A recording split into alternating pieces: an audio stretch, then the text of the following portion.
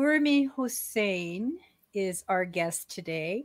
Many of us fear change because we are afraid it will not work out. Urmi has challenged that belief. What if it did work out? She is a financial analyst who uses her free time to teach girls and women about finance. The lack of financial education is an obvious void in our curriculums and some cultural norms that hold back females. The lack of basic financial studies has likely contributed to the overwhelming personal debt that many have taken on. Urmi Hussein wants to help change this. When we feel like we're in control of our futures, especially of our financial futures, we can conquer anything, even change. Welcome, Urmi. Thank you. You have both an Italian and a Bengali background. Which culture was most prevalent in your home growing up? The most prevalent was the Bengali one, because both of my parents are from Bangladesh, and this is how we were raised. We were raised to be Bengali. So that was very much prevalent. We kept all the tradition, the culture. We would eat a lot of like Bengali food. We would speak Bengali. But because I grew up in Italy, I was the one bringing the Italian side in the house. So for instance, I would speak Italian with my sister, sometimes with my parents. I had a lot of Italian friends, so when they would come over, they were mainly like Italian people. And I am someone who loves to eat pasta. So that's one big thing about me, is that I feel like I did grow up in a very Bengali environment, but at the same time, I was bringing the Italian side because my whole upbringing was like in Italy. And so I was surrounded by Italian culture, tradition, and people. So you get the best of both worlds. Exactly. Were you the only girl in your family? What was it like growing up? I was not the only girl, so I do have a younger sister. But growing up in Italy, being a girl is already hard enough because of the double standards and the expectation that there is on a girl. But the fact that I was like a Bengali girl made it also very hard, because there are so many like Bengali culture being a little bit conservative compared to the Italian one. There were a lot of restriction in some of the things I could do, and I feel like Bengali girls, Indian or Pakistani, they can relate to. So little things, just going out, hanging out with friends. It was very much, my parents were very protective, and they do have a very, I would say, conservative mindset. So they were always worried. So it was hard for me because I always had to follow or behave by the rules.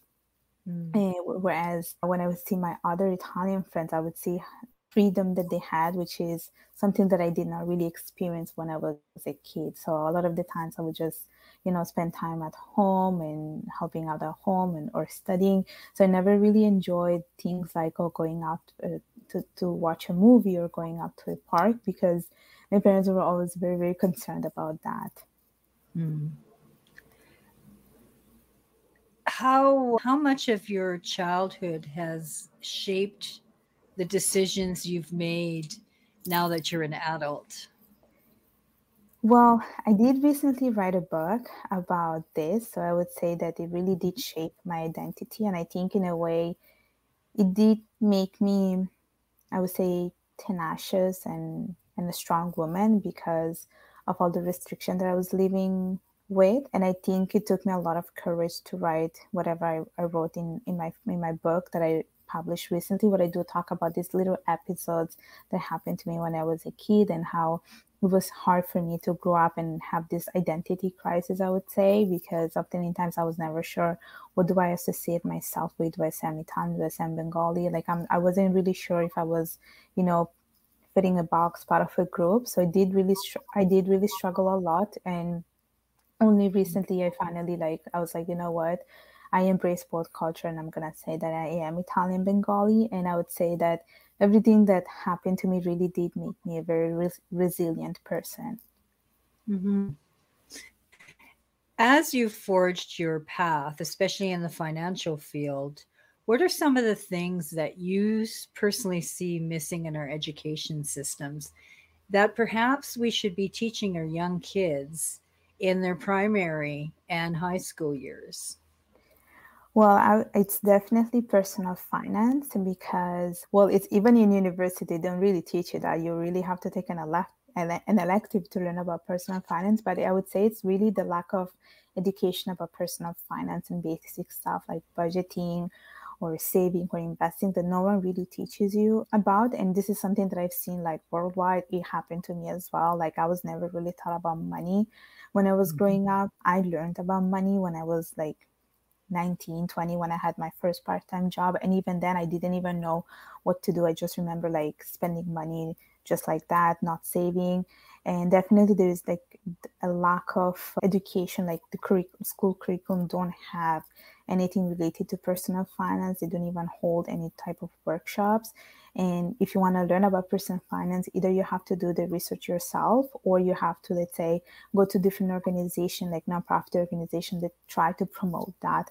And so definitely in elementary, high school, university, like no one teaches you that. And then when you are in real life and you are like having tons of that, you start to feel the struggle of it. And, you want to understand like, how do I navigate this world of finance, which is very, it can be overwhelming, but it really just, it just requires a little bit of time just to put the effort to understand how it works. Yeah, it's true. We don't get the financial literacy until Hmm. it's too late. Until some people have already been bankrupt, and that's Right, usually that's the trustee that teaches them how to handle money. right, exactly. And is this why you do what you do? Is how much of a difference would even just one lesson in personal finance make for a young person? Well, the things that I do, really, I do it just because I want to make an impact to the world with the things that I know. And I think that every person is resourceful. And I think of myself like that. I just felt like, I have so much knowledge about finance. So no, why not give back to the community and for the things that I believe in through, volunteering and, financially empower women. So for instance, some of the things that I do are, for instance, I'm part of different nonprofit organizations that are dedicated to help women. And time to time, I did write articles about basic finance, or like how can you save up, how can you like invest, or why it's so important to buy an insurance product and things like that. And I do it because I just generally have the passion, and I do this also through my blog, and it's just something that I feel like sharing to the world. And you can see that little changes happen. People are interested. You can see they, like, people really engage with you and they ask questions. And I do also mentor women who are interested in financial literacy, and I just provide resources where they can find things where they can actually like, find them useful and apply in their real life. What advice would you give someone else on where to begin to learn how to manage their money? Well, I can tell you a little bit about myself, how I learned it. Mhm. And I didn't know anything about personal finance or finance, not until I went to university. And even after I graduated, I still didn't know, because I feel like I do have a major in finance, but even then they only teach you like complicated stuff, like what's a fixed income, what's the stock, well, what's an option, how can you value them, how can you price them. They teach you all these things, which is good if you're investing, but they didn't teach you about saving, budgeting, and stuff like that. So I actually started doing that by watching YouTube videos, because I was looking for free resources, and I tried to do a little bit of like research on finding like who's the good YouTuber, financial YouTuber, who can teach me all these things. So that was one place where I started, was just by watching YouTube videos from people that I actually felt like were good. And then I read a lot of books. I did read a lot of books, and I did read a lot of books. I did YouTube, and I also read articles online just to understand a little bit more. And that's how I educated myself. And that's was the easiest, and I would say the most cost effective way to actually learn. And it did really, like, it really did benefit me. And some books, maybe finance book for beginners, could be hard, but there are some that are like friendly, and they use a very simple language so that it's accessible to anyone. But I would say YouTube is probably your best friend, like, honestly. Okay. And then with a video, I love the University of YouTube. Yes. And with a particular video that seems very easy to understand, maybe there'll be a book reference in the description. Yes, they always do reference books, especially one of the girls that I follow. She would reference different books from Robert Kiyosaki. I think I'm mispronouncing his name, but he Robert wrote, Kiyosaki? Yeah, yeah, yeah. he wrote like there are some that reference books. They also have courses that you can take, so it's like you can take it online from anywhere. You don't have to go to school. So yeah, they do make references to books and or other resources that you can have access to. Yes, I'm sure Coursera has many free classes that are financial literacy for beginners, Yeah. and any level that you need to understand. I imagine there's some courses in there. Yes, and now like for people that are like on social media, you have financial advisor that try to attract new clients through Instagram or Facebook, and sometimes they do offer free workshop for anyone who's interested about money. So that's also another way for you to learn or educate yourself when it comes to finances. Yeah. Oh, that's great. That's a lot of resources. That's awesome. Something I did not have when I was younger. So it's easy to manage money though when you have it. There are people who live paycheck to paycheck if they even have the privilege of having a paycheck. So how can you save money when you have to use creative financing to feed your kids one month and pay the utility bills the next month when rent eats up your entire income? So there is a budgeting tool. It's called 50 30. It's called 50, 30, and 20 or something budgeting tool that tells you like you have to allocate 50% of your income towards this, 30 towards that, and 20 towards something else. And that's a good way to like start, if you want to save or if you want to budget. And of course, like you said, some people live paycheck to paycheck, but I think it also comes to self-discipline, like some people, they just tend to overspend and take on more that they spend on things on they spend more than they earn, and that's when you end up having a lot of that. So some of the things that people can do is like look some of these hacks like 50, 30, and 20% budgeting tool. That's one way where you can save a certain percentage of your salary towards like savings, 1% to like the other percentage towards paying your expenses. And of course you can also, yeah, if you also want to make more money, and now that we have gone through the pandemic, there are ways for you to make money online. So there are different websites where, if you have a certain passion for something, like I don't know, you like to sew things, you have an entrepreneurial mindset, you can sell stuff on Etsy or Amazon and make extra and extra income. If you have this a passion for writing, you can write a book and sell it. If you have a skill like cooking skills, you can write a book about that. Or let's say you know how to teach, or you have a passion for languages, there are different platforms where you can sign up to be a tutor. So yes, people live paycheck to paycheck, but it's also about self-discipline and having that mindset that I should not be spending more than my limit, and I have to make an effort to actually save every month a certain percentage like in a savings account, so that I have that in case of emergency. And you have to find ways to generate money from multiple income streams. And that's one thing that I learned a lot through the pandemic, because we have a tendency of like concentrating, like all our income is concentrating in one job. And sometimes with the pandemic, with economic crisis, you might lose your job and you have nothing. So you want to create like that safety margin by having multiple sources of income streams. Hmm. And in North America, we're expected to pay everything by credit card.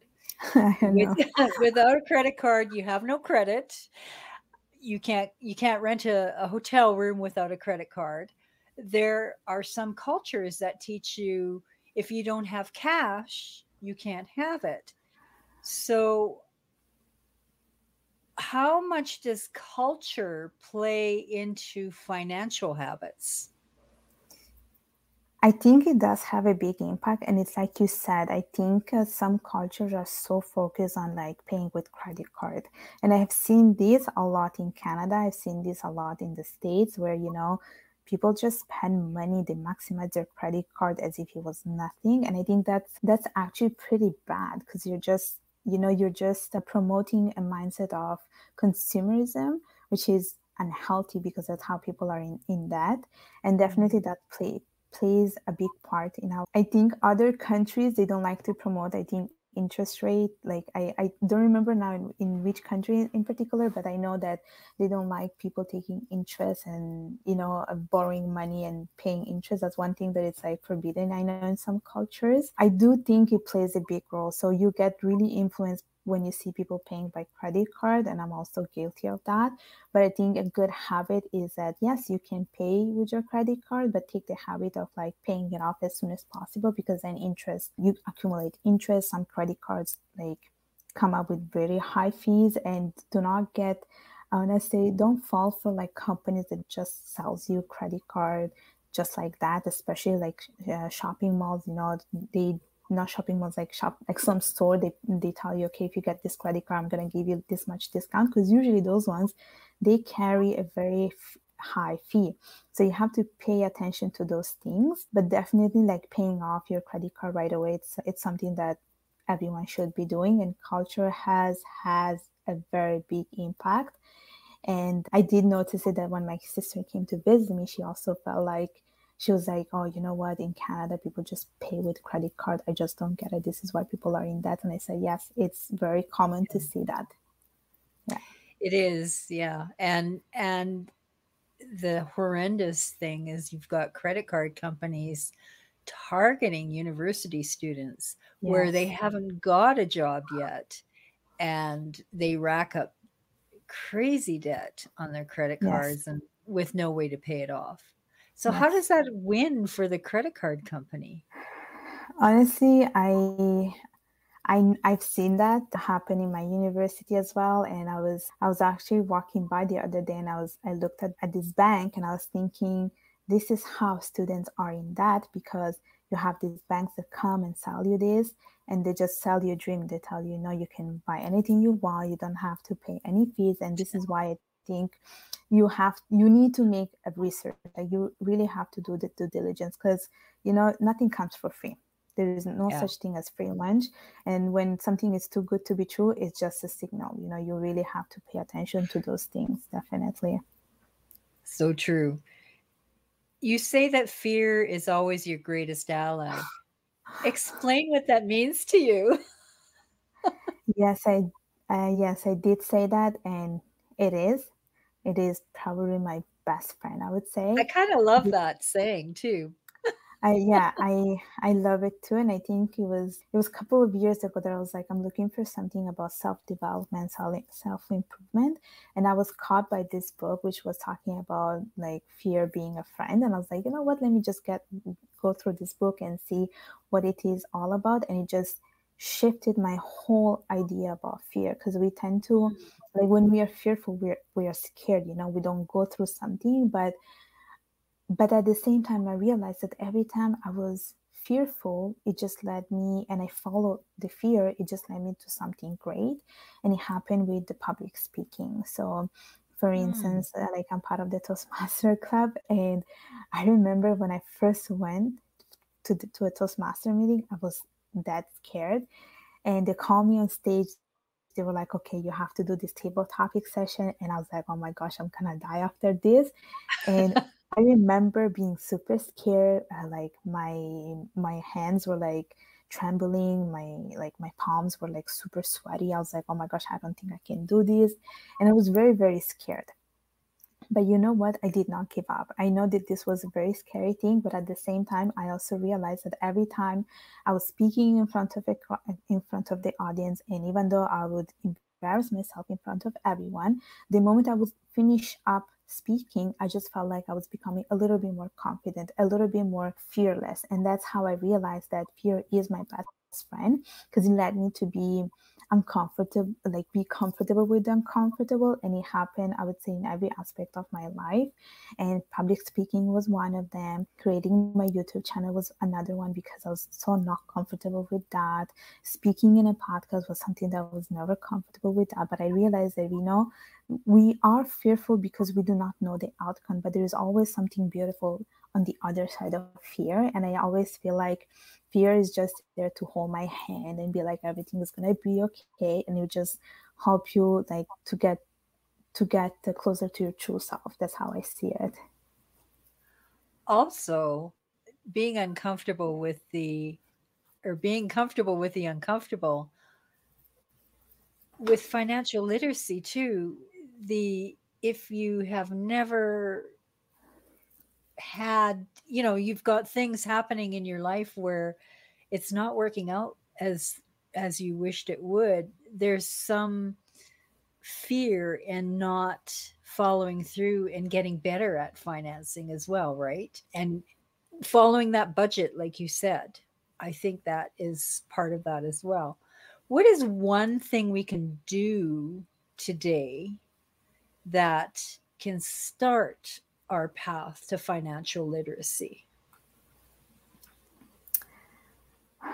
I always think about mindset, like having that financial mindset. It always starts with how we think and how we see money and how we can establish our relationship with money. Because I think the problem is the society tells you that, you know what, money is your enemy, but it doesn't have to be Mm. like that. It's true, we do see people suffering from money, but why is it that? Because everyone thinks that if I have less money, not gonna make it, like I'm not gonna make it like towards the end of the month. I'm not gonna be able to like pay off like my expenses and stuff like that. But it's always having that belief that, you know what, it's okay, it's building that financial mindset, because it always starts with that, with the self-belief, with having a financial mindset and having a positive relationship with money.